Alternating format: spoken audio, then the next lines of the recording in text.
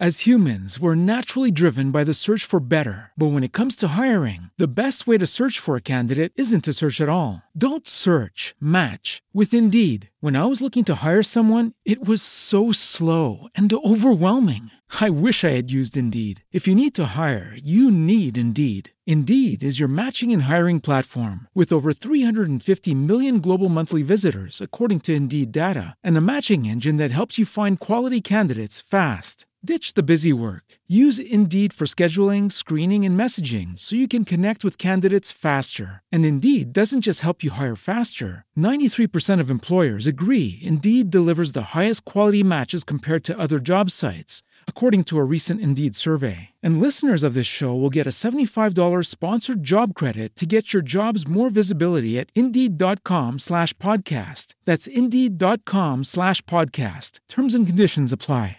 Listen for special offers from tonight's sponsors: Harry's, The Great Courses Plus, Stamps.com, and Blue Apron. We'd like to thank everyone for their continued support of the show. We're approaching 4 million total downloads just since we moved over to Audioboom as our host 10 months ago. And we're so grateful to all of you guys for getting us this far. Yeah, thanks for keeping us going. This is first and foremost a passion project. Well, for Scott mostly, but for me too.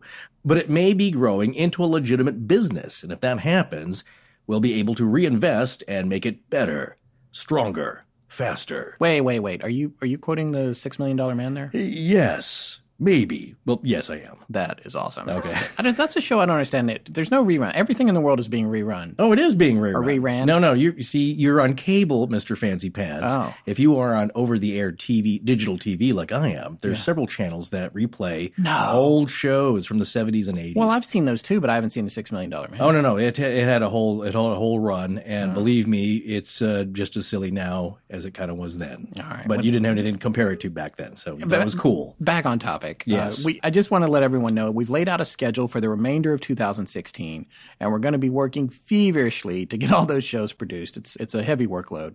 We're also redesigning our website soon, and once that's done, we're going to get a calendar up there. So if you're getting crazy about when we're releasing and not releasing, you can just go there and track. Who's going to do that? Well, we do get a few emails whenever we have a down week. Well, I know we have questions, but who's going to maintain the calendar? I'm going to make Google maintain it. All right.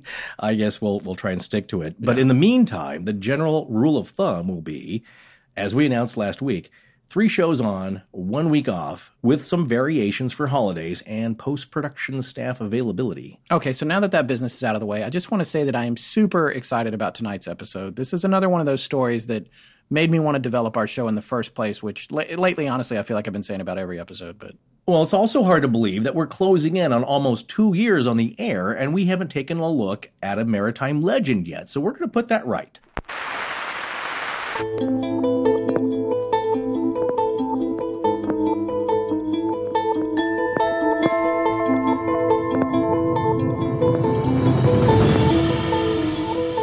Welcome back to Astonishing Legends. I'm Scott Philbrook, and this is Forrest Burgess. The craft seemed possessed of the devil to begin with, but where she got it, I don't know. I am sure it couldn't have been from any of our good people. Dr. John W. Dewis, son of Joshua Dewis, the builder of the Mary Celeste, from The Story of the Mary Celeste by Charles E.D. Fay. Join us tonight as we dive into the mysterious tale of the Mary Celeste, found seaworthy and completely abandoned in December of 1872.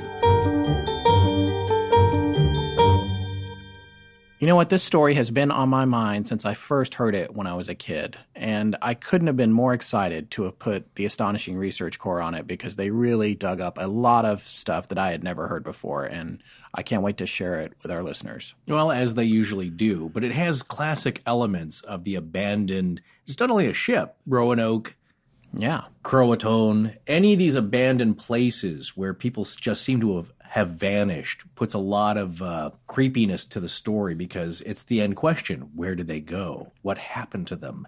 So I'm going to ask you things as we go along to clarify because, yes, I've also been fascinated with the story.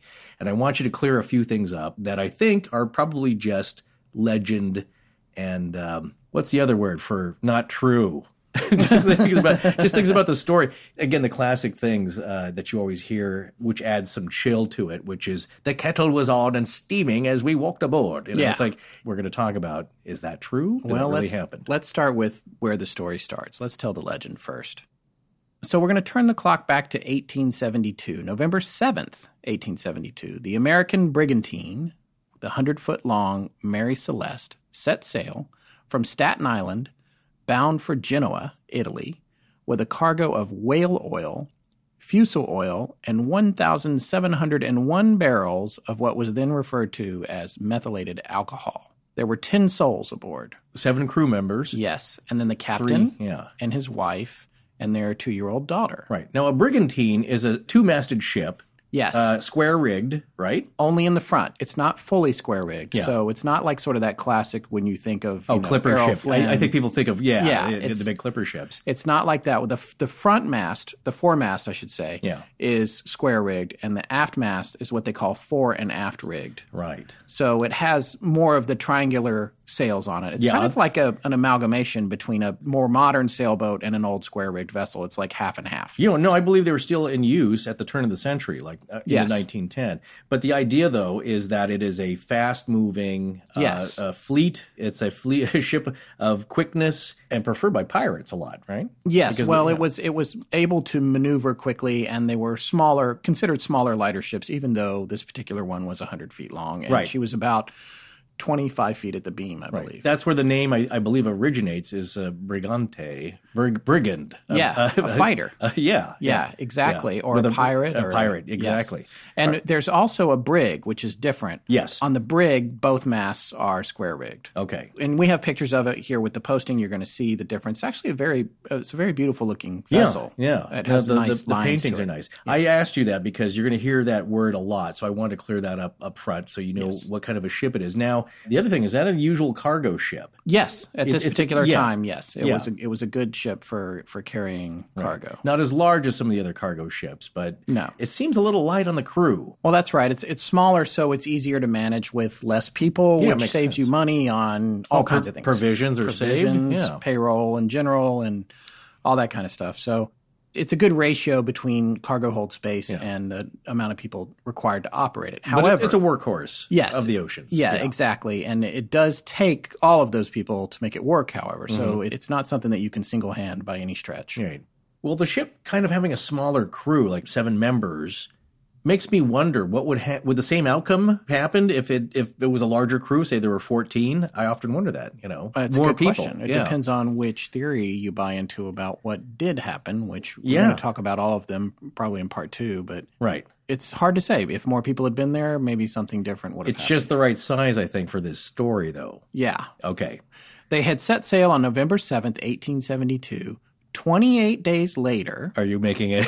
Is it another? Oh, no, it's a strange coincidence. Or are you hinting at a biological outbreak on board? Well, maybe? no, not necessarily. Zombies, it's one sea possibility. zombies. It's one possibility. Okay. But on December 5th, 1872, the Nova Scotian registered brigantine Dei Gratia, by the grace of God, was reaching along a port tack under command of Captain David Reed Morehouse when he was informed at 1 p.m.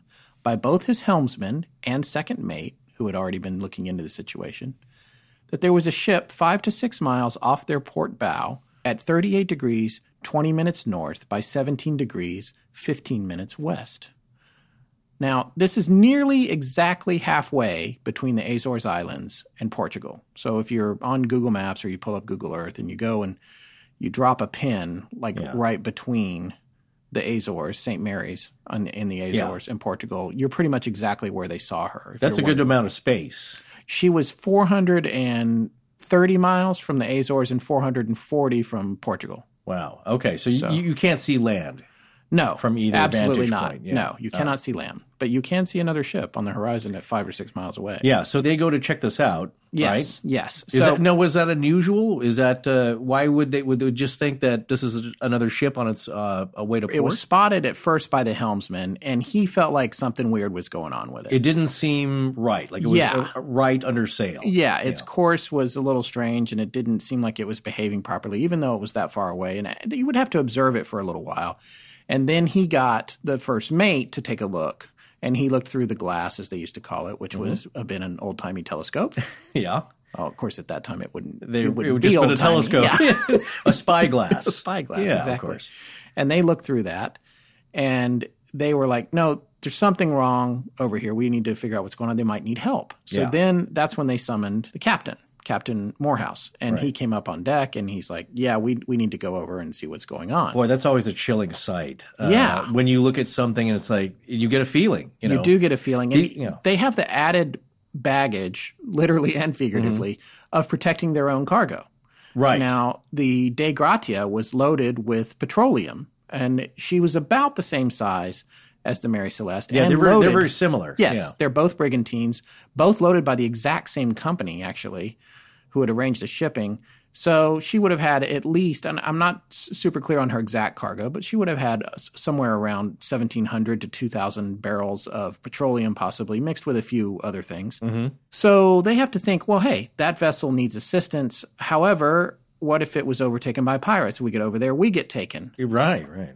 On the other hand, there's another thing that's kind of intriguing about it, and that's the whole salvage at sea thing. Yeah. And those laws have been around a long time, and they're still there to this day, and it's basically finders keepers. There's a whole field of law study devoted just to maritime law. Yes. As a lot of, I'm sure you know, but because it is complicated. Very complicated, and it's super interesting because if they can bring it in intact with its cargo, they're entitled to a percentage of its value. Right, because otherwise it's considered just lost at sea. Yeah. Exactly. Or they could go over there and get killed.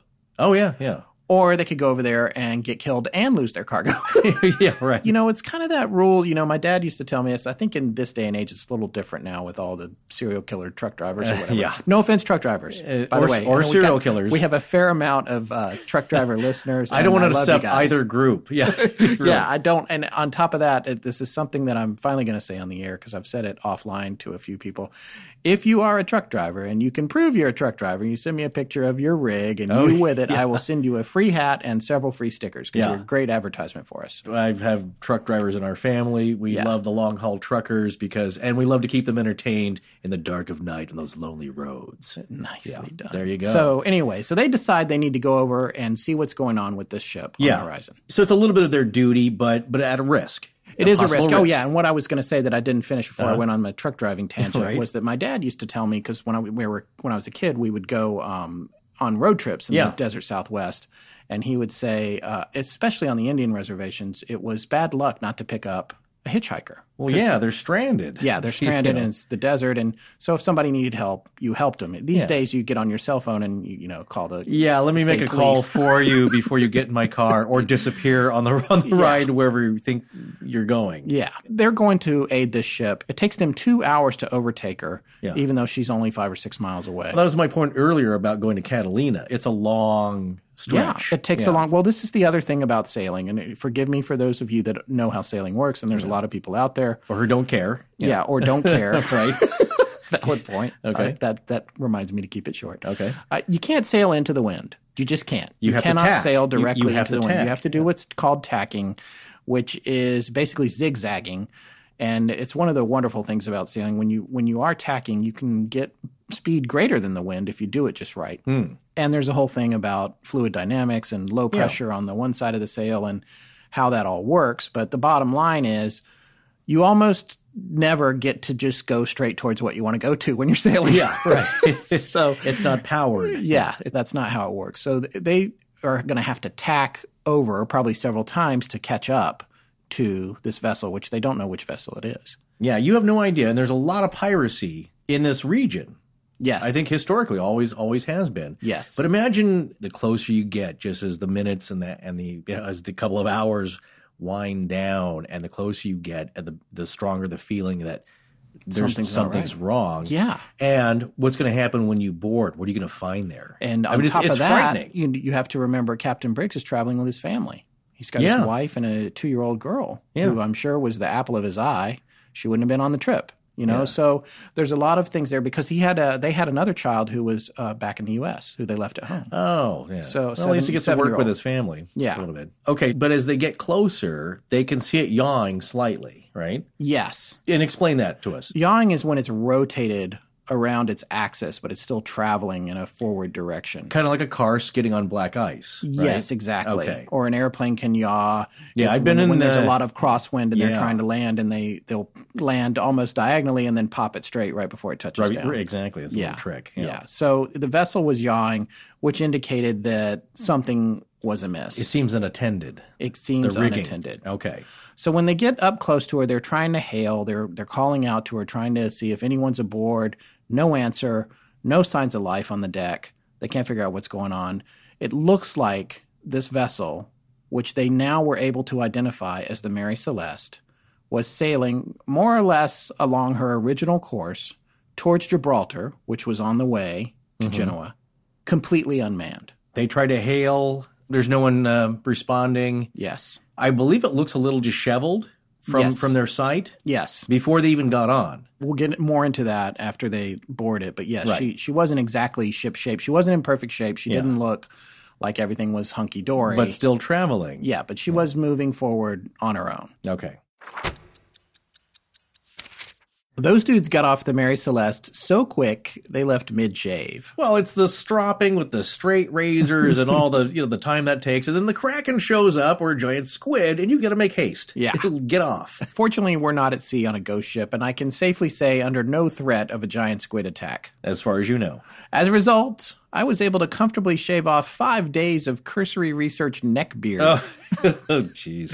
Yeah, it had gotten kind of crazy with Harry's just this morning, and it's one of the best shaves I've ever had. My beard is super tough, and in spite of that, I got a close, comfortable shave thanks to Harry's 5 German-crafted blades, flex hinge, and lubricating strip on their razor, which I got with their Truman starter set. We're about to tell you how you can get the Truman for yourself at a discount using our exclusive promo code LEGENDS. Well, I've been a customer of theirs for over 2 years now because I got sick of paying the high prices for big-name blades, and I'm not going back. Harry's offers factory direct prices with no middleman and no upcharges, and they're half the price of the leading brands. And I gotta tell you, my wife loves how smooth my skin is after a Harry's shave and a little bit of their high-quality post-shave balm. Well, Harry's starter set, called the Truman, is a great option for new customers and an amazing deal. For just $15, you get a razor handle, moisturizing shave cream, and 3 of Harry's 5-bladed German-engineered razors. Plus, there's a special offer for the fans of the show that will allow you to get the Truman set for just $10 with free shipping. That's right. Harry's will give you $5 off your first purchase with promo code LEGENDS. Go to harrys.com right now and look for the Truman set. That's HARRYS.com. Enter code LEGENDS at checkout to get $5 off and help support the show. Stop compromising. Give Harry's a try today. Okay, let's head back out to sea. So once they realize it's the Mary Celeste, there's a whole new set of things going on for Captain Morehouse. Yeah. The captain of the Mary Celeste is a personal friend of his. Uh-huh. And his wife and that captain's wife are friends as well. So this becomes... Oh, gosh, even more, There's imagine more your own going- friend. It's like, oh, Yeah. my gosh, something's wrong. Something's wrong. So he decides that he's going to send a dinghy over to investigate her. His first mate, a large, muscular man, according to Lionel Fanthorpe, who is, by the way, one of my favorite... Lionel? Yes. And his wife. Yes. Yeah, they're both great writers. They wrote an amazing book called The World's Greatest Unsolved Mysteries. Oh, yeah. right. So no, it's they're really fun to listen to live in an interview, too. Yeah, Like, his accent's amazing. I know. Yeah. And there's other information in here that we're also sharing that's coming from another book that I love called Mary Celeste, The Greatest Mystery of the Sea by Paul Begg. That's B-E-G-G. Mm-hmm. I'm referencing some material from both of those, as well as numerous websites and blogs. And believe me, this is one of the most written about mysteries of the ocean. An enduring mystery.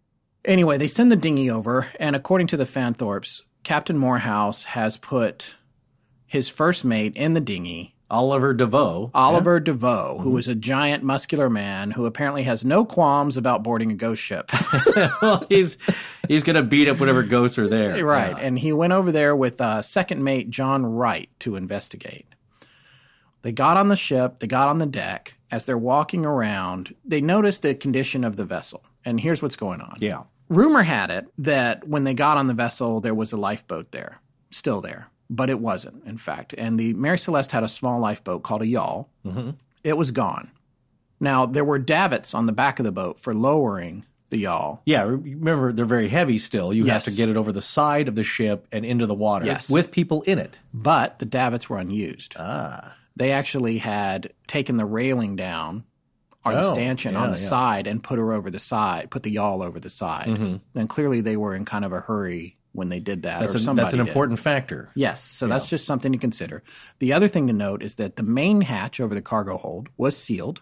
However, there were 3 other smaller hatches that all appeared to be blown open. Were these access hatches or ventilation hatches? Both. Yeah. Some of both. There was the hatch in the front, which I can't remember what that's called. And then there was the lazarette, which is a locker that's very close to the helm. Yeah. Not only for storage, but you can go down in it and service the rudder and the steering mechanism. Service access. Yeah, service access. And then there was a small hatch called a scuttle over the galley. Those 3 were all open, and the lids were upside down on the top deck. So indicating that they were blown off, perhaps. Perhaps. Yeah. And the lazarette had been sealed by an iron bar. Additionally. Yeah. So there's something to consider. Right. But they're walking around. They're looking all around the deck. They don't see anybody. They go down below. Not a soul. No one anywhere. They check the holes. They check everywhere. There's no one. And not only that, there's no sign of significant trauma. See, now, here's an interesting point. Did you want to find somebody like, oh, well, they died of disease maybe, or, something quite quick, or what's more comforting? Finding that they'd all passed away, which is disturbing. Yeah. Or that there's nobody there and there's no answer. Well, that's a very good question. Yeah. So they walked the ship from bow to stern, above and below, on every deck, and not a single soul was found, dead or alive. Not one person. The ship was empty. Captain Spooner and his wife Elizabeth and their daughter Sarah were all gone, along with all 7 crew members. There have been many who said, again, my favorite part, that there was hot food on the table, hot tea and coffee mugs. There was the smell of tobacco lingering in the air. Oh, okay. See, that's and that the lifeboat was still there. Yeah. Right. And they were just sitting in the lifeboat having a meal. Yeah. And they, I don't know, popped into another dimension. But that's possibly. well, we don't know. That could be one of the final conclusions. Yeah. That's an added dramatic element of, like, you get on board and the eggs are still warm, the scrambled eggs, the hot tea, and especially the cloud of tobacco, which means he just then jumped overboard 5 seconds ago. Yeah. As a story, that adds a lot of creepiness. Like, wait, they were just here like 10 seconds ago? Like, where did they go? Right. But none of that seems to be true. And a lot of those stories came from a fictionalized version of the story of the Mary Celeste, written by one of my favorite authors, none other than Sir Arthur Conan Doyle, creator of Sherlock Holmes. However, it was a short story that he titled The Marie Celeste. Isn't that true? And then that spawned forevermore. It was more well known as the Marie Celeste by a lot of people. Which is not what she was actually called. It was Mary. I don't know if he did that purposefully to kind of change it up enough to make it his own story a little bit and, deflect a little, I don't know. Or maybe he just mistook the name. I guess we'll never know. Oh, it's too late to ask him. Okay. And no one's really sure who she was named for, and we'll have to come back to that. There was some belief that it might have been a nun, and there was another possibility too, but it's wild speculation. Oh, who the name is based on? Yeah. Okay. And that wasn't even the original name of the vessel. No, it wasn't. She launched under a different name. We'll come to that later. We're going to talk about that later. The long and short of it is there's no people on board. On the deck, there were a lot of lines that were fouled. There were lines that were missing.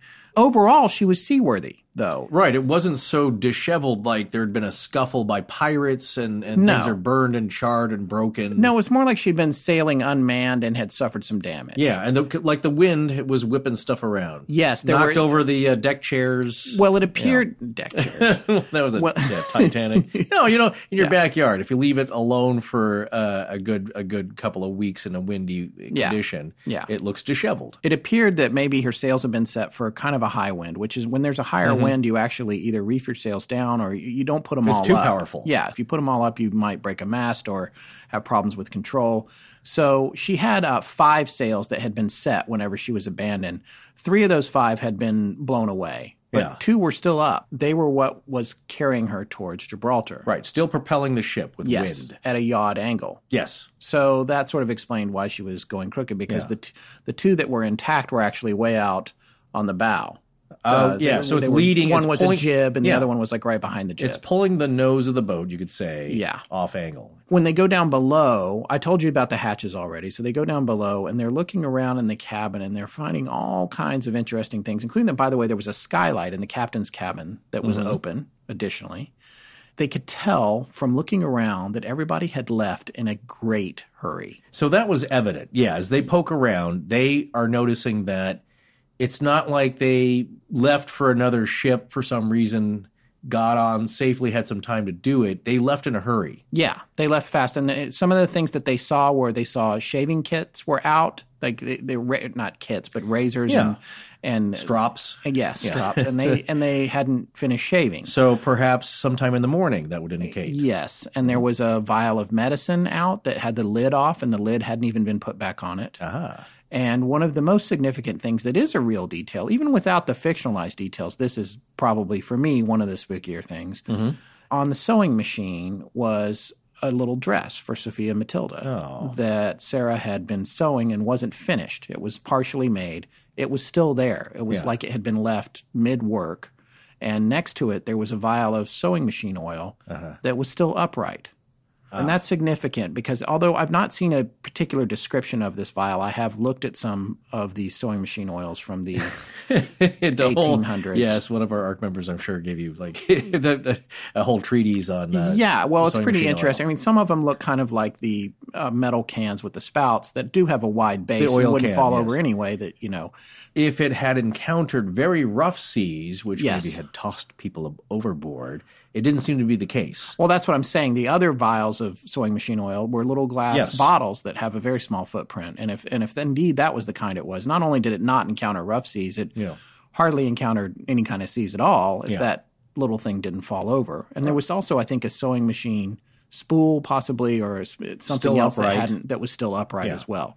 That gives weight to the story that things were left in a hurry and it seemed sort of sudden and also like people were maybe just in another room and were going to come back. A quick getaway, but not a violent one in a way. Right. As I'm piecing this together. Aside from the hatches that like were open on the deck. And by the way, there was water. I want to point that out too. Yeah. On the upper decks, there was about a foot of water inside. Okay. And down in the main hold, there was 3.5 feet of water. Okay. Which sounds to, if you're not a boating person, you'd be like, oh my God, that's crazy. But it's actually not for a vessel this size. It wouldn't. No, there's always water that they have to bilge pump. Yeah, that's why you have bilge pumps because all boats leak. Right. Or they certainly did at this point. And most still do. Yeah.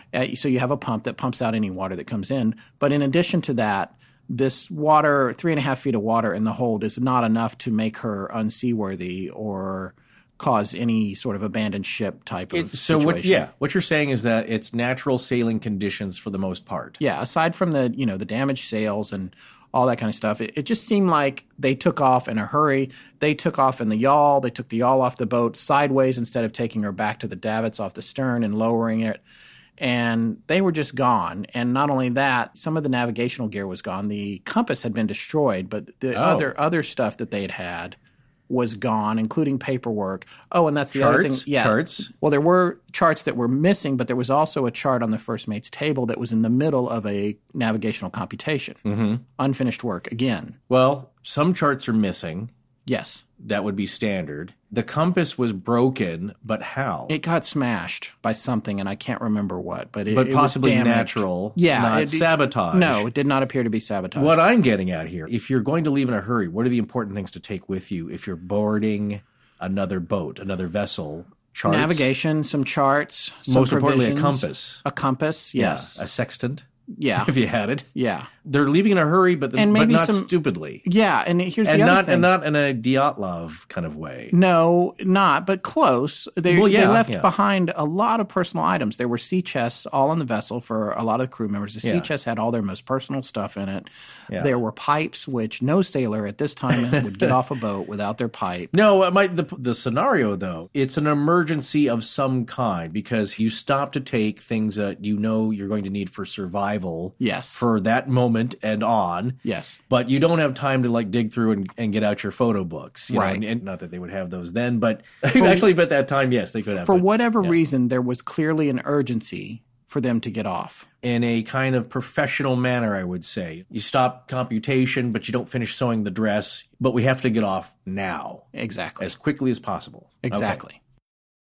Now, tell me about the log that they found, because I believe the last entry was dated 10 days before that. Yes, November 24th was the last entry, I believe, or November 25th, and everything had been fine. It was a fairly normal log, but after that, there were no more entries. And okay, tell me two things here before. What was the last entry of the log? I don't know exactly what the last log entry said, but I do know that what it had indicated that they had been through some heavy weather for 2 weeks to get to the Azores. But they were now, and the last log entry had said, I believe it said that they had sighted St. Mary's Island, which is one of the Azores. Okay, so nothing out of the ordinary. No, and it's interesting because the Dei Gratia had passed north of the Azores and the Mary Celeste had passed south. So what happened is, as they got past, when the Dei Gratia was past them and heading southerly towards Gibraltar, that's when they sighted the Mary Celeste. So they sort of came together on the backside or on the eastern side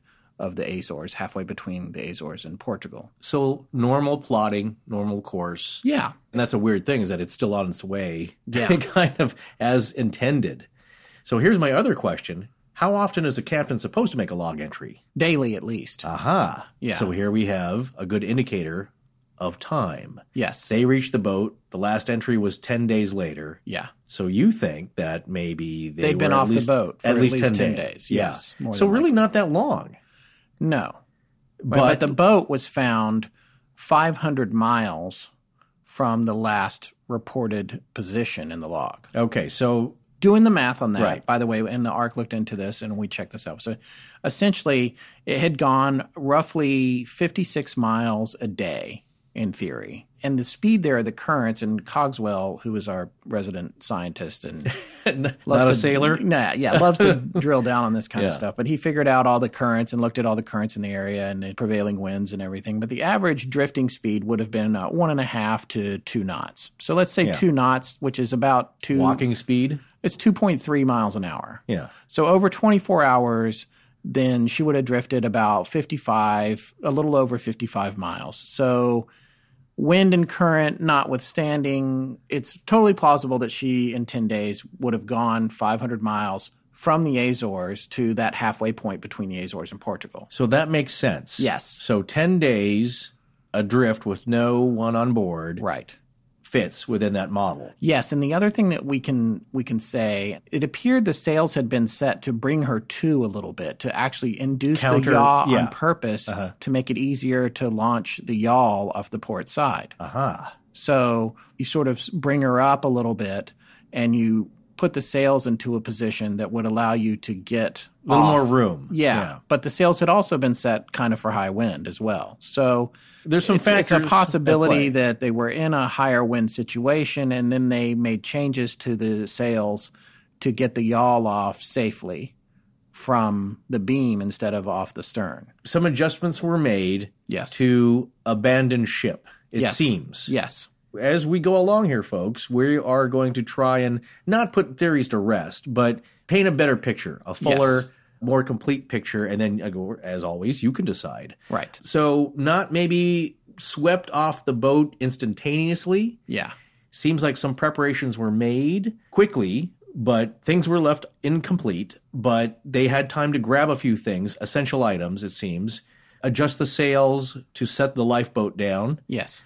And it had only been drifting for about 10 days. That does make sense, right? Yes. So during those 10 days, the weather is tossing the ship a little, but not too much. No, she took water on.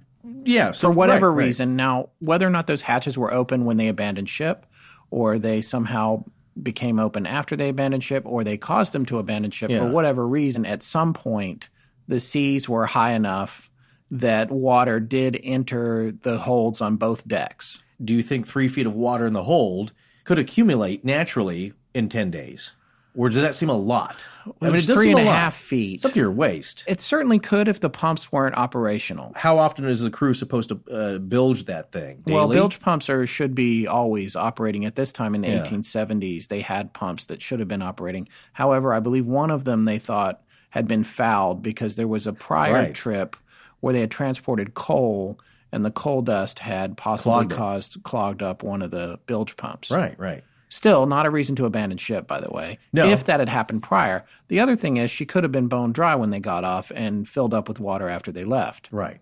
especially with open hatches and being underway. Yeah. But the bottom line is whatever drove them to get off the ship, it drove them to get off in a hurry. Yeah. Whether that was a giant squid or the Kraken Right. or That- UFO, and they came down and they opened the door and said, "Get on." I think all of those things are immediate exits, like Yeah. even UFO. Yeah. Yeti. Yeah. Giant Could have been a footprint. Sea Yeti. I have a theory on the squid thing, which I will release on my own, along with the Kraken. Part sure. 2, folks.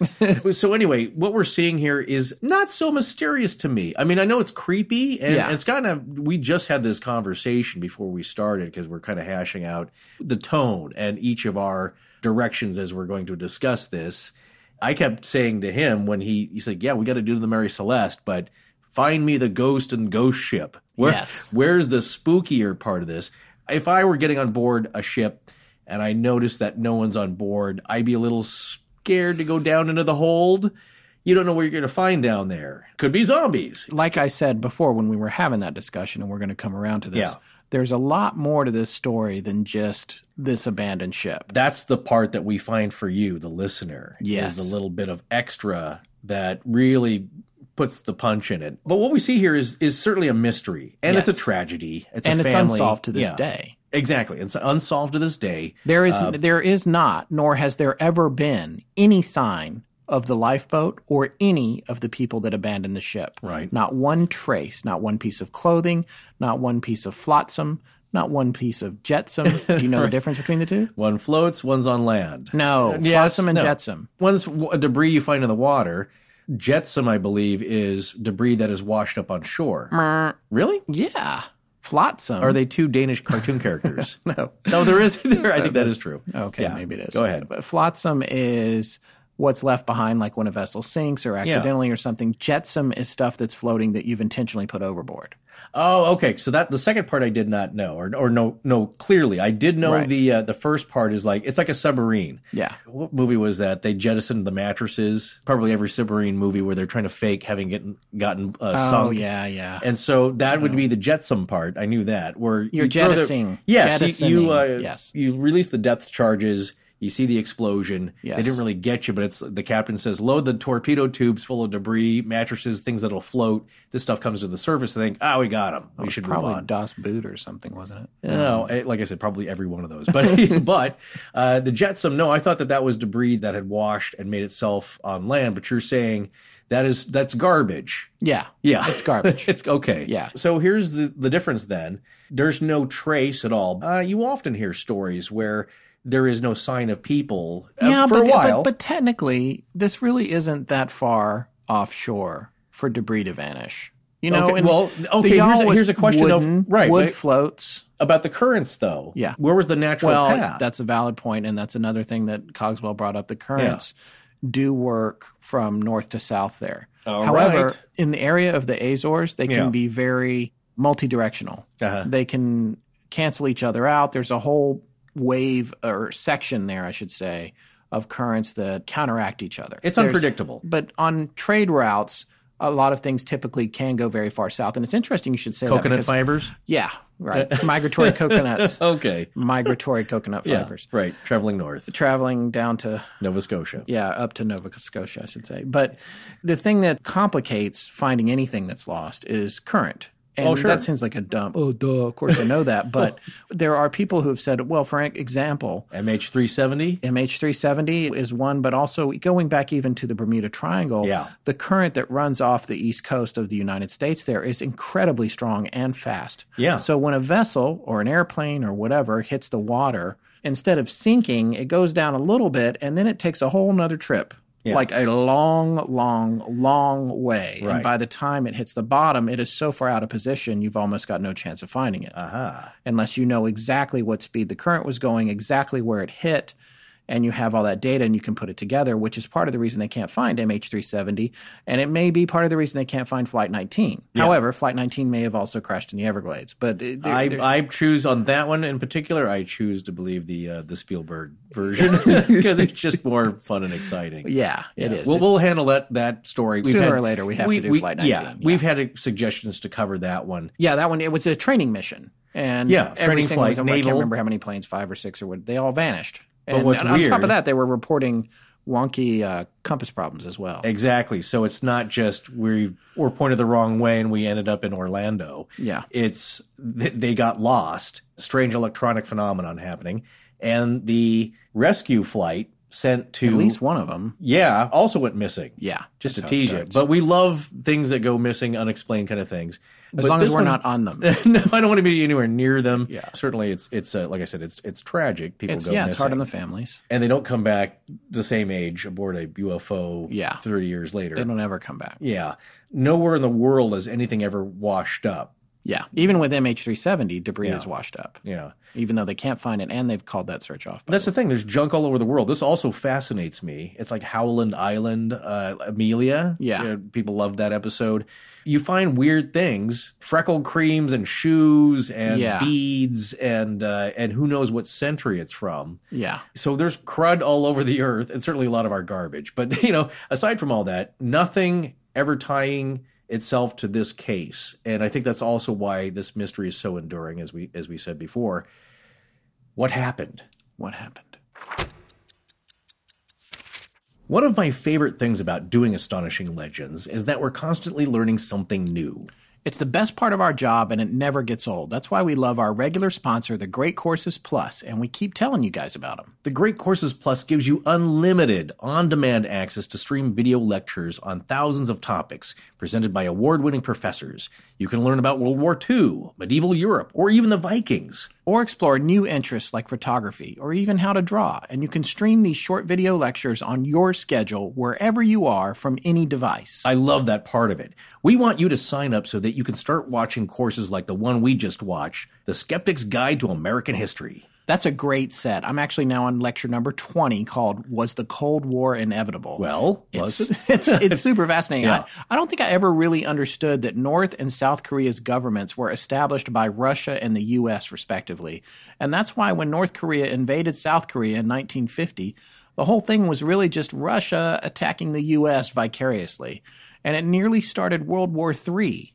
I don't remember them mentioning that on MASH when I was a kid. Well, they did. You probably just didn't put in context then. Yeah. Well, right now, as one of our podcast listeners, you'll immediately get a free month of unlimited access to all of the Great Courses Plus lectures when you sign up. Don't wait.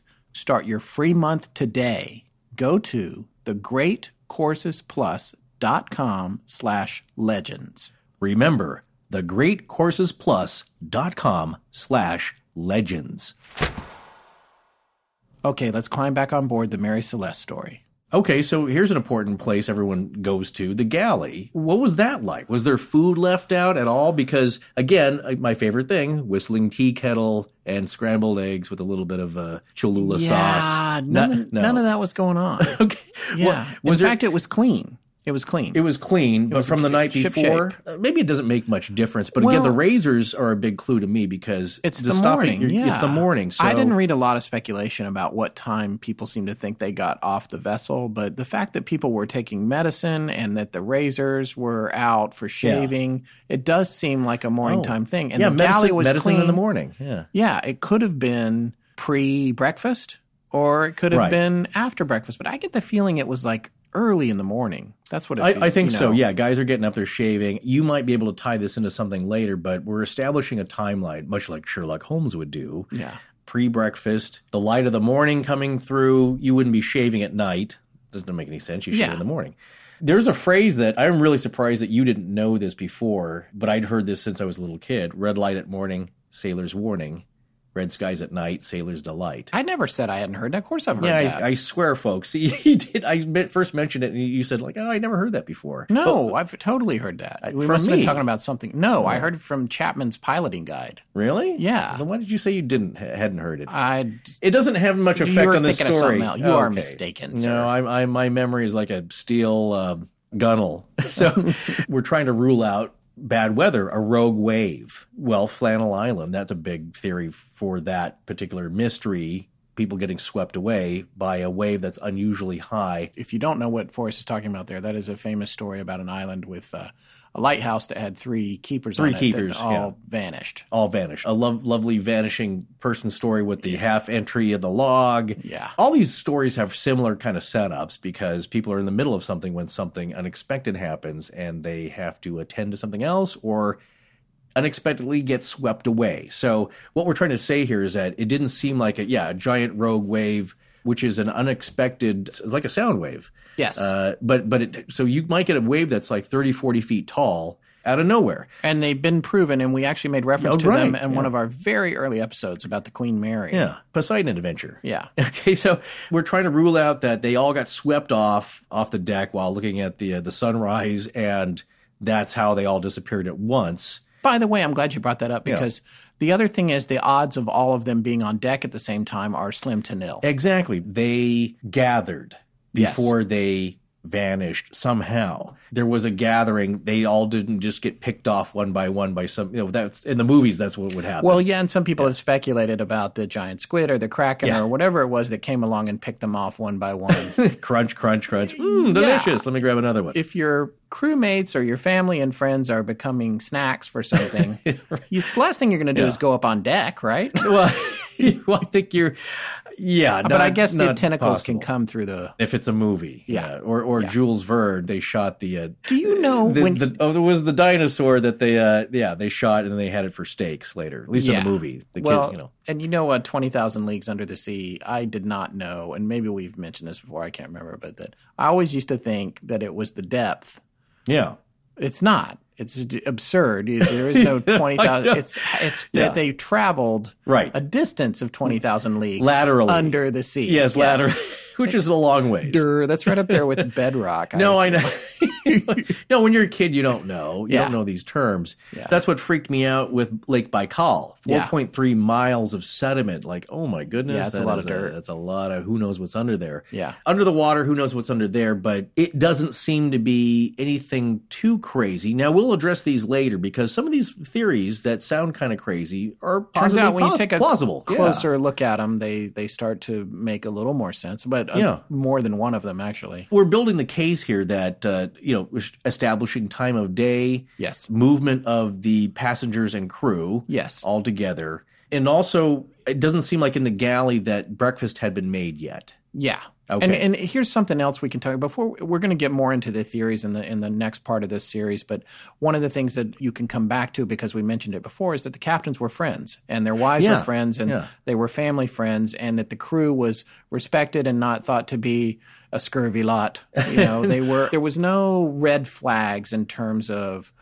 the possibility maybe they overtook because piracy. There's piracy in general, which could be an issue, but then there's also, because of the salvage laws and the money you can get from bringing in a salvage, the possibility that a captain overtaking a vessel in trouble might do better if there was only a straggler or a weak survivor left behind to put them off the boat and take the ship in for salvage. That is another theory, and one that was fresh at the time. We just feel like it's not likely between these two guys who were friends. And also, they didn't seem like they were languishing. I mean, if you're making this long journey, they'd been sailing a month, right? Yeah. Plenty of food left in the galley. They had 6 months food and fresh water, and there was nothing wrong with it. There was no reason to get off the ship for that. Again, as we go along, we'll recap all these theories because there's a lot of them. Ergotism, making them all go crazy, dancing for days off the deck of the ship, as in the other, the dancing craze of the Middle Ages. Yes. That's what's even stranger is that it seems pretty normal. The scene that these guys are seeing doesn't seem too drastic. Like I said, doesn't seem violent. There's no blood. It's sudden but orderly. And exactly. And one thing that we didn't mention, and it's going to come up later, is that there was some belief that possibly there was a mutiny. This is one of the theories that we'll get into more depth later. But the reason that they thought this was because the sword, the captain's ceremonial sword, was thought to have blood on it. Oh, well. And so they were like, see, it was blood, but then it was put back in the scabbard. And then also they saw some cut marks on the railing on the deck or something like that. Well, he could be just whittling. Yeah, it was a stretch. And then I guess upon further analysis, they concluded that what appeared to be blood on the sword was not blood at all. It was rust, and it was likely caused by cleaning the sword with lemon, which was a common practice. So, ruling out one of my favorite things, no hot food on the table. Right. Which wouldn't have made much of a difference. I mean, if suddenly there's an emergency, you have to get off the ship, abandoned ship. That rules out the tea kettle whistling as they board again. But that's a huge creepy factor, but more of a story point, Yes. So here we have really just not many clues, but nothing sensational, really. No, other than the fact that they're just gone. Okay, so what happens to the Mary Celeste? What happens next? Well, obviously they're concerned about the missing people. Well, sure. They're gone, but they don't really they're not in a position, they're carrying a cargo. They can't mount a search to look for those guys.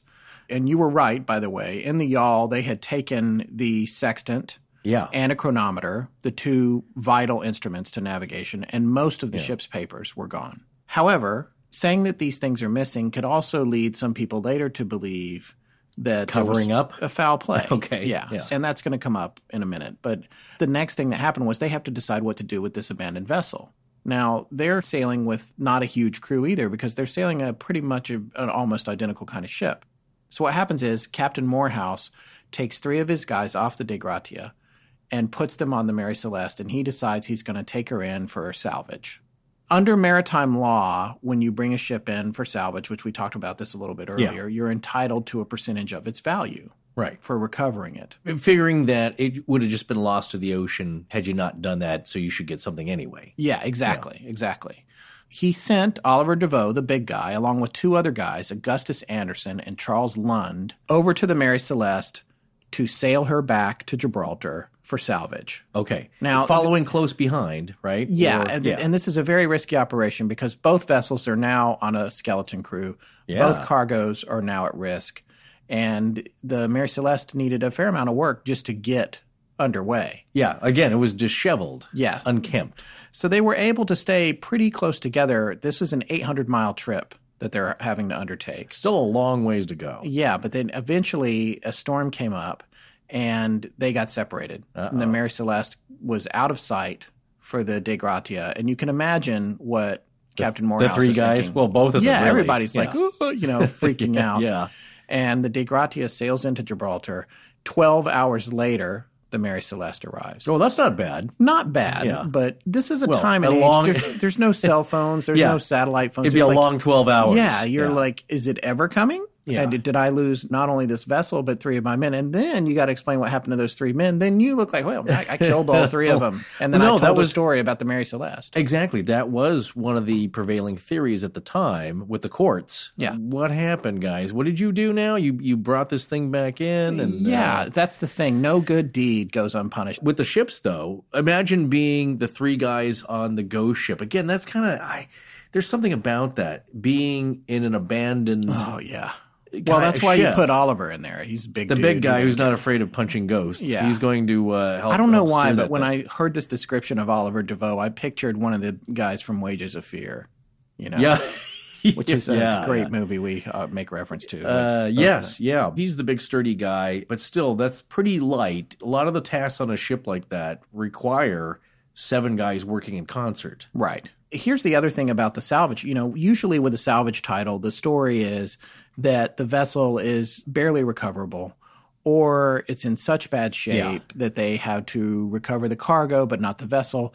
Almost never was there a case where a ship was brought in that was pretty much seaworthy and ready to go, just missing the entire crew. So you have to think about what the court system was thinking, what these people in Gibraltar were thinking. It's like you said a minute ago. Yeah. You're bringing this ship in.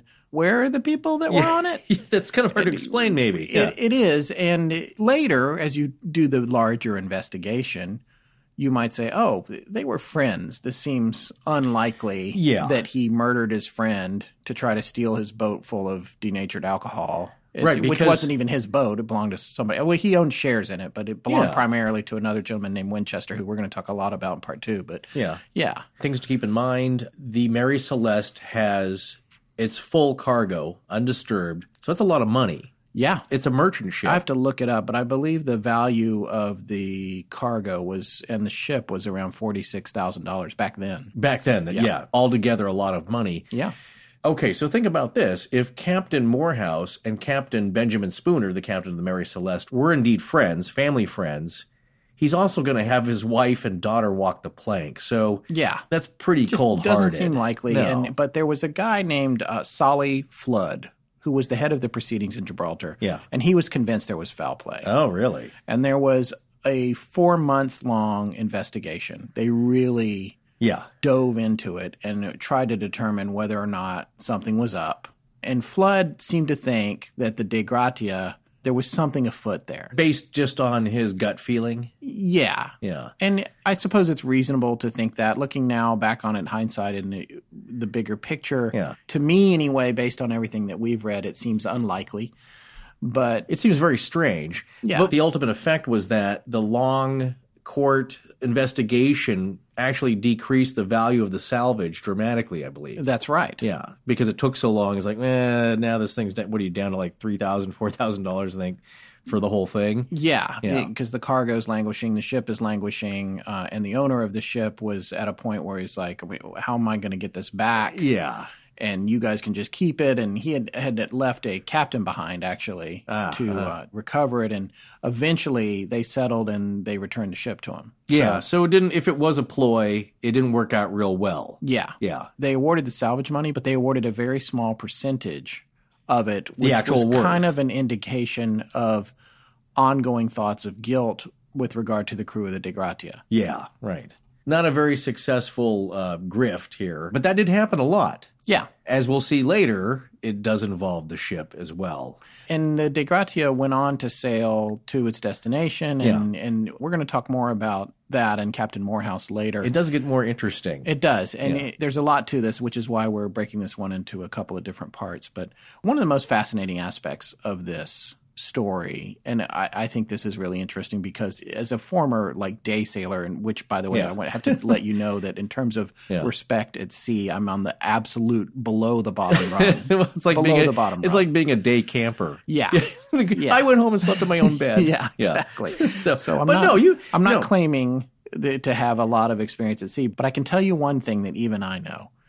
You don't change the name of a vessel. Of course. Ever. And why, Scott?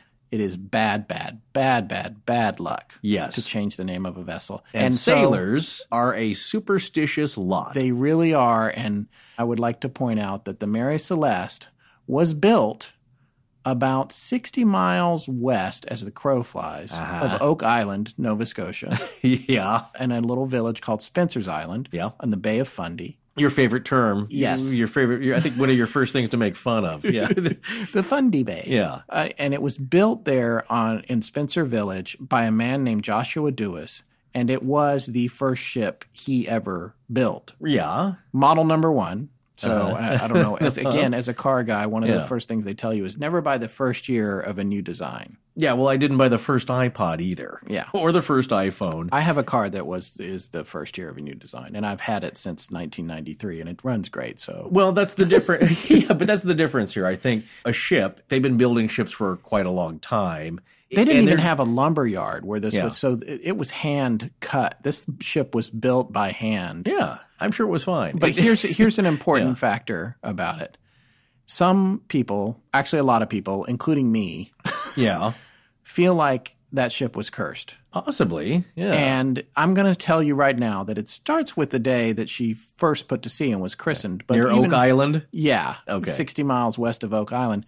But in addition to that, her name was Amazon. She was not christened Mary Celeste. Yeah. So there's a name change in there, which brings me to a list of some superstitions that I would like to talk about here in part 1 of our show. It's a long, fun list, but you know what? If you sail, you probably do a lot of these things yourself just out of tradition. And now a word from one of our new sponsors. You know, these days, you can get practically everything on demand. Like our podcast. Listen whenever you want, when it's convenient for you. So, why are you still making time-consuming trips to the post office when you can get postage on demand with Stamps.com? Anything you can do at the post office, you can now do right from your desk with Stamps.com. You can buy and print official U.S. postage for any letter or package using your own computer and printer. And unlike the post office, Stamps.com never closes, so you can get postage whenever you need it, 24/7. Well, I certainly needed it at my daily job when we do sales training sometimes. When participants complete that sales training, they get a certificate Well, there's over 11,000 of these things to ship out. So what are we going to peel those 11,000? It's a lot of licking. Yes, back in the day when people did lick stamps, I would have been dead. But you don't have to do that now. These days, you can use Stamps.com like we did to complete that postage. That's right. Right now, sign up for Stamps.com and use our promo code LEGENDS for this special offer. A 4-week trial plus a $110 bonus offer, including postage and a digital scale. Don't wait. Go to Stamps.com, and before you do anything else, click on the microphone at the top of the homepage and type in LEGENDS. That's Stamps.com. Enter LEGENDS. Okay, so let's talk about this list.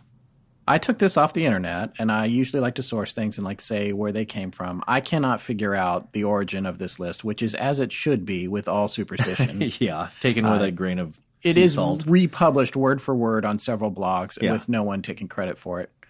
So we're just going to go ahead and put it in the podcast here. Well, they all sound wait good. for the cease and desist. But from who? Davy Jones? Yeah, exactly. Who's going to complain about it? It's like, no, it's a red ship. That's you don't paint a boat red. Is that on there? No. I know a lot of these. Number 1, a figurehead in the form of a naked woman perched on the bow calms the sea, and her open eyes will guide it to safety. Yeah, I like that one. A naked woman on board was thought to be good luck. This is the reason for naked figureheads. Uh-huh. Tattoos and piercings are said to ward off evil spirits. Uh-huh. Well, you have a lot of ink. You should be, be perfectly safe on I'm board devoid. ship. I'm still not going to Greyfriars.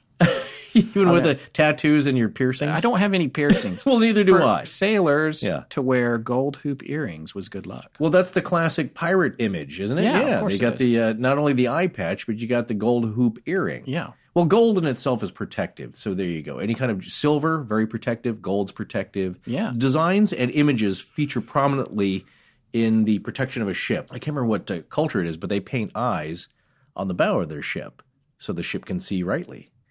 Oh, yeah. I can't remember if that's Southeast Asian or I can't remember who does that. But, but it's very cool. Like I feel like it is Asian in origin at least. Yeah. Every culture has their own myriad superstitions. The sea is a very dangerous place. Very dangerous. More dangerous than you can possibly imagine. Because you're not really supposed to be out there, I think. Not a place for people. But we figured it out, and we successfully navigated the world's oceans.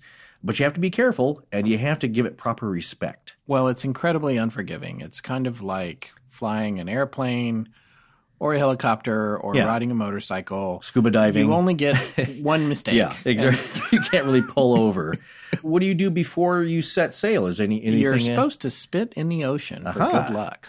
Just adding to the liquid, I guess. I can't imagine who started that one. Well, this is one I've heard of. Coins thrown into the sea as a boat leaves port is a small toll to Neptune, the sea god, for a safe voyage. Oh, very nice. Anytime you're throwing coins, you're spreading the money around. Maybe that's how throwing coins in fountains started. I think it's tied to that, yeah. Again, you're tithing to the to nature and the forces of the earth. Horseshoes on a ship's mast will turn away a storm. Oh, interesting. I didn't know that. Number 7, cats brought luck. If a ship's cat came to a sailor, it meant good luck. Number 8, a child to be born on a ship was good luck. Probably not for the child. A lot of rocking, though. They probably enjoyed that. Apparently, this is where the term son of a gun comes from. Why, though? I don't know. It doesn't make any sense. I don't know why it says that. This is what happens when you steal stuff from a blog. Yeah. All right. Number 9, St. Elmo's Fire, which is going to come up again in our show in a very prominent way in part 2 because it involves static electricity. And St. Elmo's Fire is the discharge of static electricity from points on a ship, such as masts and spars.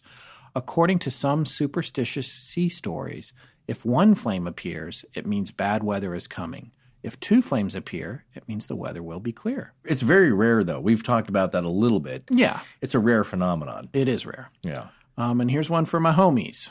Pouring wine on the deck will bring good luck on a long voyage. Christening a ship with champagne. That's good luck. All right, so now let's talk about the bad luck. And not about the St. Elmo's Fire 80s movie. No. Okay. John Parr? I thought that was bad luck. See those.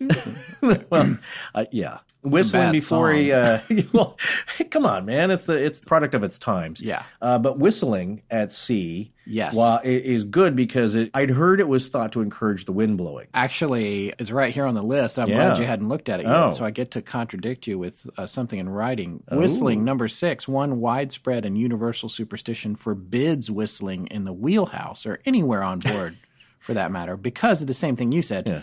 It will raise a gale, hence the phrase whistling up a storm. So, you know what? Use it judiciously. If you need some wind, the horseshoes, that reminded me of the horse latitudes. Yeah. In the adventurous days of sailors conquering other lands, they would bring horses, and there's spots, I believe, on the way to the Americas where it's so dead they would have to throw the horses over to lighten the ship. So they call them the horse latitudes. Oh, wow. I didn't know that. Not really great, again, for the horses. But No, it's a really, but you kept the shoes, and that warded off The storms. Oh, there you go. Yeah, you put the shoe on the mast and throw the horse in the water. It's all contradictory because you probably need a storm to get some wind going to get you out of there. Cut neither nails nor hair at sea. Cuttings of nail and hair were offerings to Proserpine, the Roman goddess of the infernal regions, and it would make Neptune angry to have offerings to somebody else made in his domain. Ugh. Doing so would bring bad luck. I don't like dudes with long fingernails. I No. don't care if you're a Spanish guitarist, but Well, you remember if you're that on board guy ship, in the Guinness Book of World Records when I was a kid, and they curled all around, super long? It seems very inconvenient, especially aboard ship. You got a lot of rope work to do. It is unlucky to start a cruise on Friday. Oh, well. This is the day Christ was crucified on. Ah. This leads to a whole urban legend that's pretty fascinating, Yeah. actually, that I've heard before. The reluctance of seamen to sail on a Friday reached such epic proportions that in the 1800s, the British government decided to take strong measures to prove the fallacy of the superstition. They laid the keel of a new vessel on Friday, selected her crew on a Friday, and launched her on a Friday, and named her HMS Friday. Yeah, I've heard They of that. then placed her in command of one Captain James Friday and sent her to sea for the first time on a Friday. Yeah. The scheme worked well and had only one drawback. Neither ship nor crew was ever heard from again. Wait a second. It's a complete urban legend. Is it? Totally made up. They There's said- never been a Royal Navy ship of that name. Right. And they don't know where the story came from, but it's thought, and this is according to Wikipedia, that it may have been because it was recounted by comedian Dave Allen on his BBC TV show, Dave Allen at Large, Series 1, Episode 2, Yeah. 1971. I would say if you're really, really superstitious and you did all that stuff with the Friday, I would say like, oh, you know what? It worked because you overloaded it with Fridays. Yes. You can kind of bend that back to make it work for yourself. Obviously, that story is a complete urban legend, but I'm Yeah. going to tell you another very quick one that doesn't have to do with bad luck. And by the way, we're in the middle of one of our famous tangents.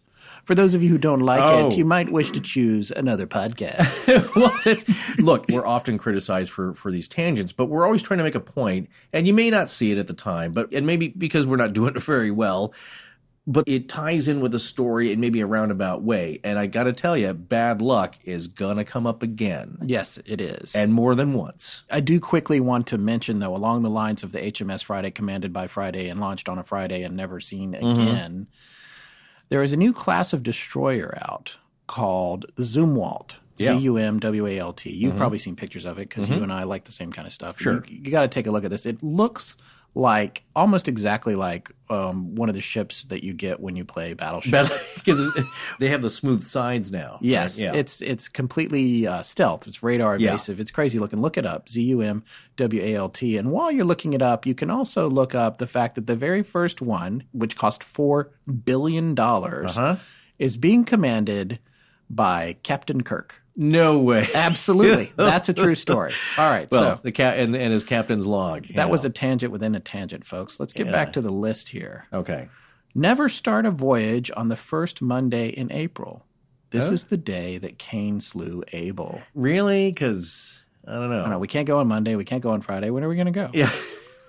I wonder. Oh, do you do you know if pleasure cruises are started out of this That's tradition? a good question. I know that professional shipping companies take a lot of them take seafaring superstition pretty seriously. Oh, yeah. No. That's one of the larger points here is, like I said, with tradition, if you are the captain of a boat, even a small pleasure craft at your own private property, you probably follow some of these things. Yeah. Just because out of tradition. And, hey, you know what? Even if you don't believe in it, what's the harm? Yeah. That's not going to hurt me. Yeah. Well, you might want to just don't do things to upset any forces. Let's not tempt things. Exactly. Yeah.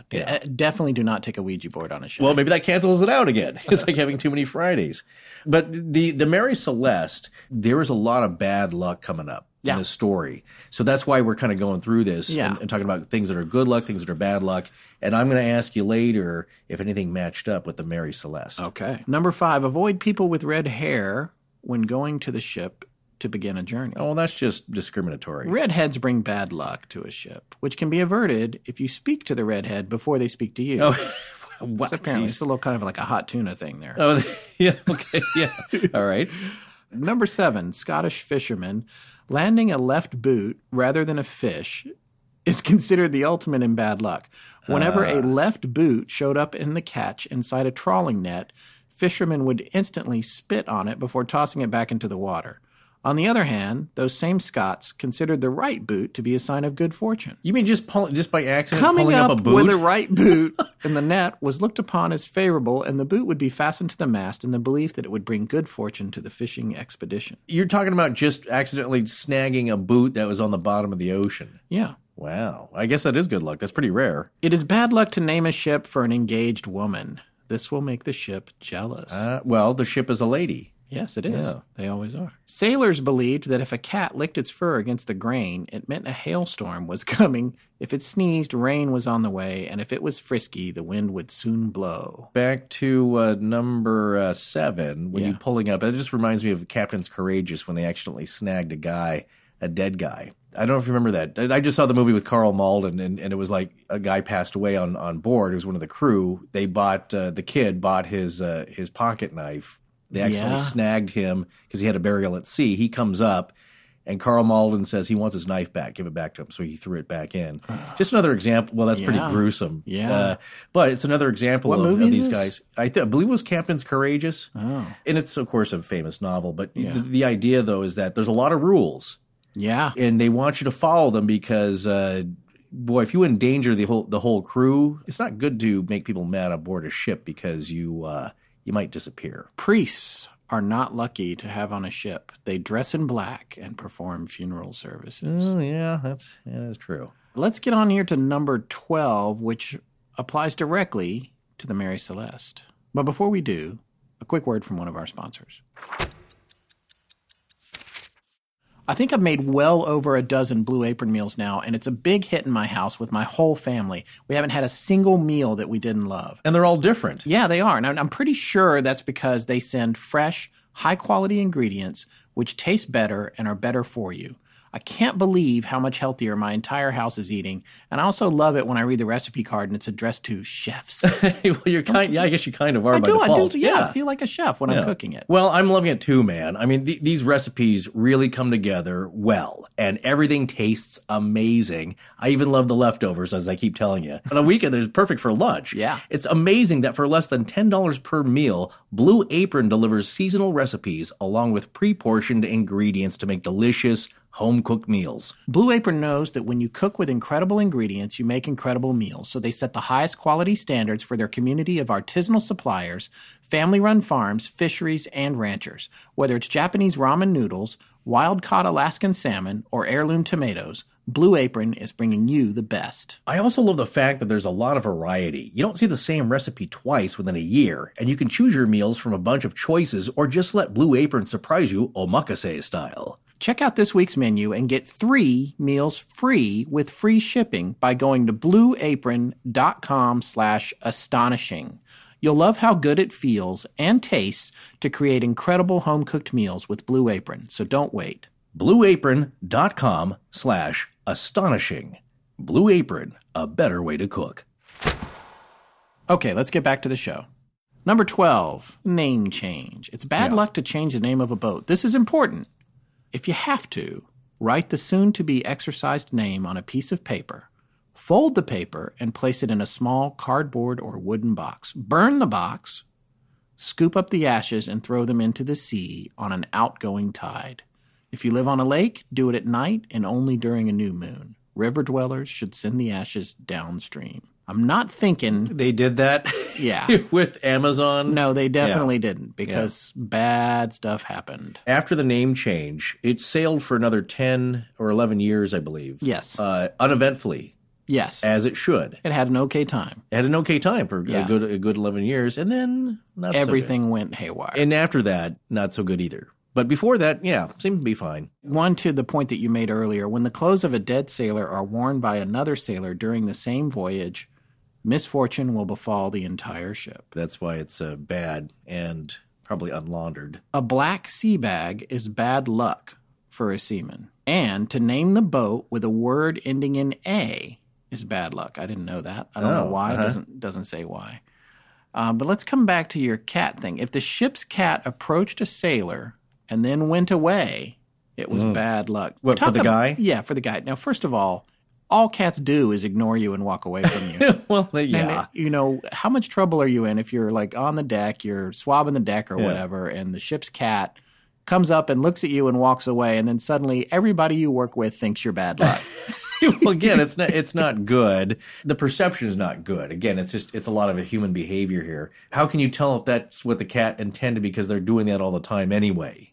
Unless you have a laser pointer. You had a cat story, didn't you? Cats on ships have been good luck since ancient times, since the ancient Egyptians and Phoenicians.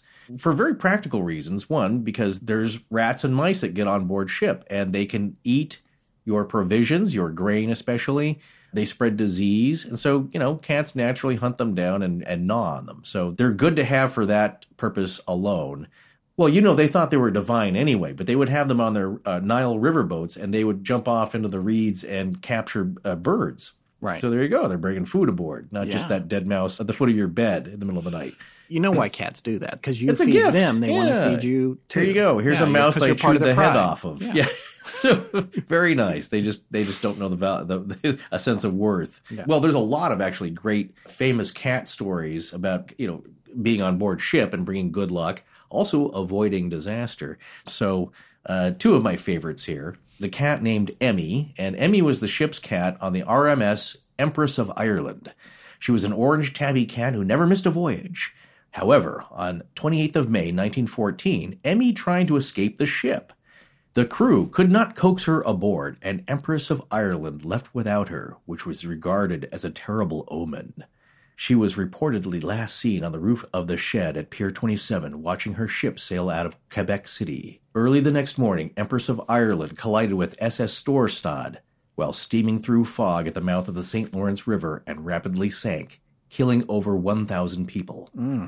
Some have believed it's possible that Emmy may have somehow foreseen the ship's demise to be the reason why she refused to board her that day. I think they get a sense of badness and dread. Again, it's like earthquakes. Right, but you're obviously buying into an entire belief system. Of course, yeah. No, this is days before, and it is.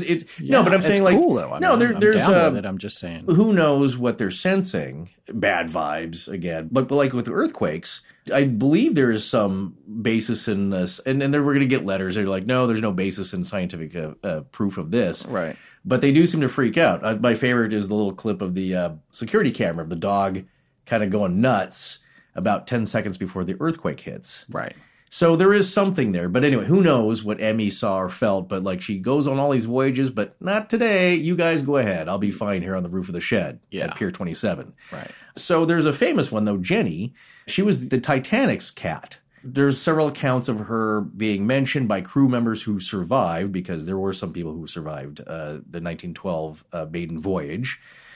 She was transferred from Titanic's sister ship, Olympic, and then she gave birth in the week before the ship left Southampton. The galley is where Jenny and their kittens normally hung out and lived, and they were cared for by some folks on the ship, like Jim, who was the scullion. So one theory is that she went down with the ship with her kittens. However, there is another story that a stoker, for the coal-fired engines, named Jim Mulholland, reported seeing them leave the ship before it even began the voyage, possibly having foreseen the disaster.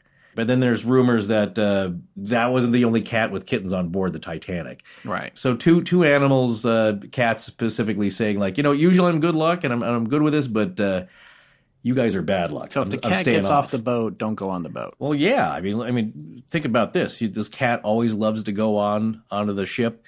Suddenly one day it's like, no, sitting this one out. It's going to make you wonder. Yeah. Right? A little bit. Because sailing is a very dangerous enterprise and can be. You want everything to be just right. Yeah. So when something is aboard the Mary Celeste, I don't think you've gotten to this one, which is a big one. Yeah. Certain people being on board, which were sometimes considered bad luck. You mean Sarah? Yeah.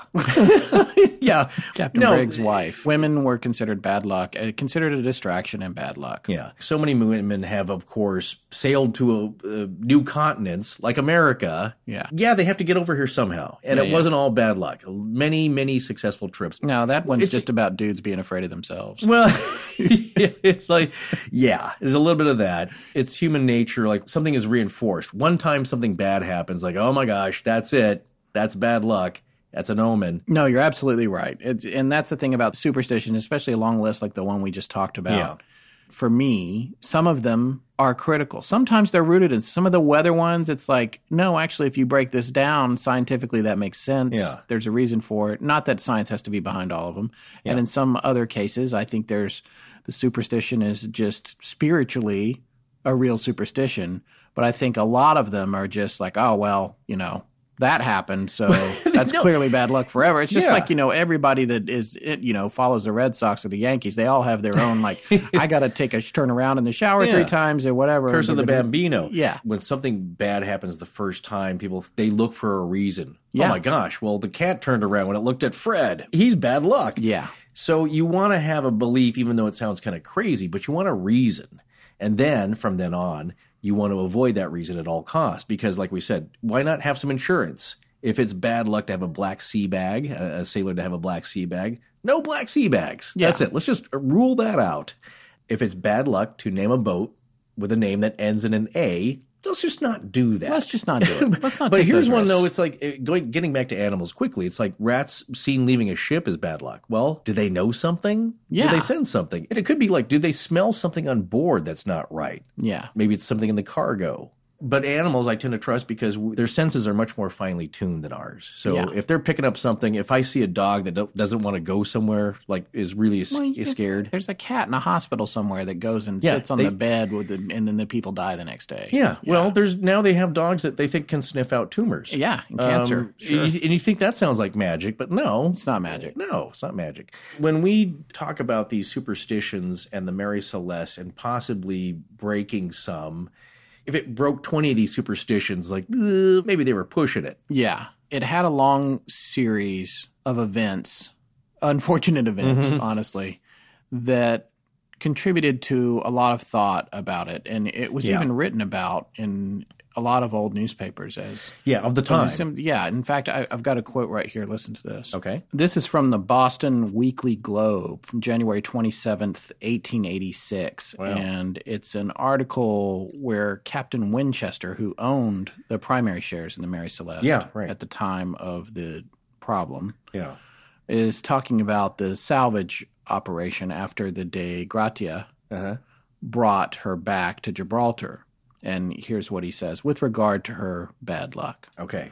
This is what the article states, I should say. And does it have a byline? Doesn't have a byline. Back then they didn't do that. All right, so here we go. Captain Winchester, as stated, took a captain with him and proceeded to Gibraltar, finding the vessel under the jurisdiction of a prize court. He remained there 4 weeks, and this a prize court is the court that was trying to determine who gets the salvage. Right. And he remained there 4 weeks, appeared in court with all necessary proof that he was bona fide the owner of the vessel.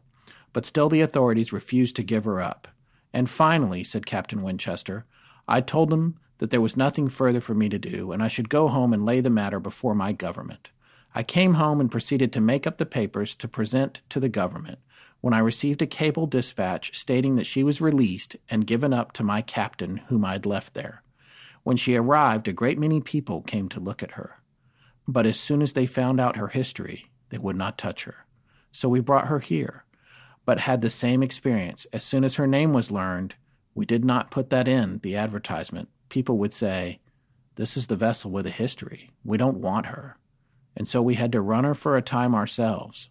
So he couldn't sell it. He probably couldn't even convince people to put cargo on her. Well, do you buy a house where a horrible murder happened? Right. Because now there are laws that, like in California, you have to let the buyer know. Yeah.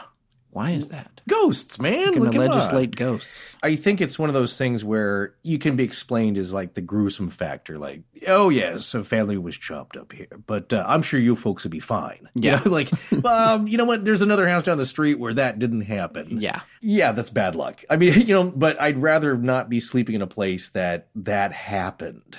Some people seek that out. That is a real thing. And I believe it is a California realtor law that you do have to disclose the history. I'm not sure if they have to ask you directly and you have to be honest, one of those things, or you just have to divulge that. But yeah, they're trying to sell it. The same thing here. They're trying to sell something that's considered damaged goods. Yeah. Or spooky goods. Spooky goods. And trying to pawn it off on them. Well, that's not a bad name. They're trying to pawn that off, but people are avoiding it because why press your luck? Why press your luck? When we come back with part 2 of this series, we're going to be talking about a lot more of the specifics relating to this case with respect to not only what happened to the Mary Celeste before she turned up abandoned in the middle of the ocean. Yeah.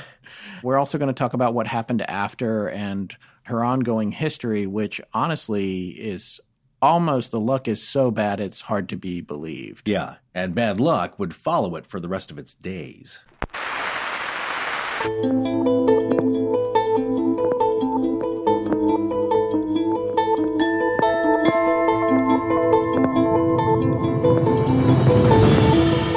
Well, that's going to wrap it up for tonight. We'll be back on Wednesday, August 10th with part 2 of the Mary Celeste. We'd like to thank our sponsors, Harry's, The Great Courses Plus, Stamps.com, and Blue Apron. You can now find easy links to all of their offers at astonishinglegends.com/sponsors. Our show is edited by Sarah Voorhees, and the theme is by Judson Crane. Sound design is by Ryan McCullough. Special thanks to the ARC and its lead researcher, Tess Feifel. But most importantly, we want to thank our listeners. You can find us online at astonishinglegends.com, as well as Facebook, Patreon, Twitter, Tumblr, Google+, and Instagram. Copyright Scott Philbrook and Forrest Burgess. Good night.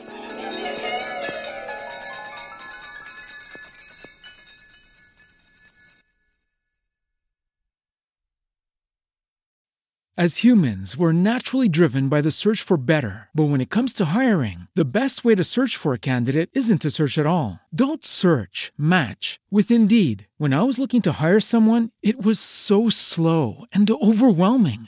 I wish I had used Indeed. If you need to hire, you need Indeed. Indeed is your matching and hiring platform with over 350 million global monthly visitors, according to Indeed data, and a matching engine that helps you find quality candidates fast. Ditch the busy work. Use Indeed for scheduling, screening, and messaging so you can connect with candidates faster. And Indeed doesn't just help you hire faster. 93% of employers agree Indeed delivers the highest quality matches compared to other job sites, according to a recent Indeed survey. And listeners of this show will get a $75 sponsored job credit to get your jobs more visibility at Indeed.com/podcast. That's Indeed.com/podcast. Terms and conditions apply. Join us today during the Jeep Celebration event. Right now, get 20% below MSRP for an average of $15,178 under MSRP on the purchase of a 2023 Jeep Grand Cherokee Overland 4xE or Summit 4xE. Not compatible with lease offers or with any other consumer incentive offers. $15,178 average based on 20% below average MSRP from all 2023 Grand Cherokee Overland 4xE and Summit 4xE models in dealer stock. Residency restrictions apply. Take retail delivery from dealer stock by 4/1. Jeep is a registered trademark. So, you've got an idea for a business. The store of your dreams. There's just one thing to figure out. Everything. That's why Shopify's all-in-one commerce platform makes it easy to sell online, in person, and everywhere else. Sell on social media, source products with an app to get that first sale feeling. It's the only solution that gives you everything you need to sell everywhere you want. So when you're ready to bring your idea to life, power it up with Shopify. Sign up for a $1 per month trial period at shopify.com/listen.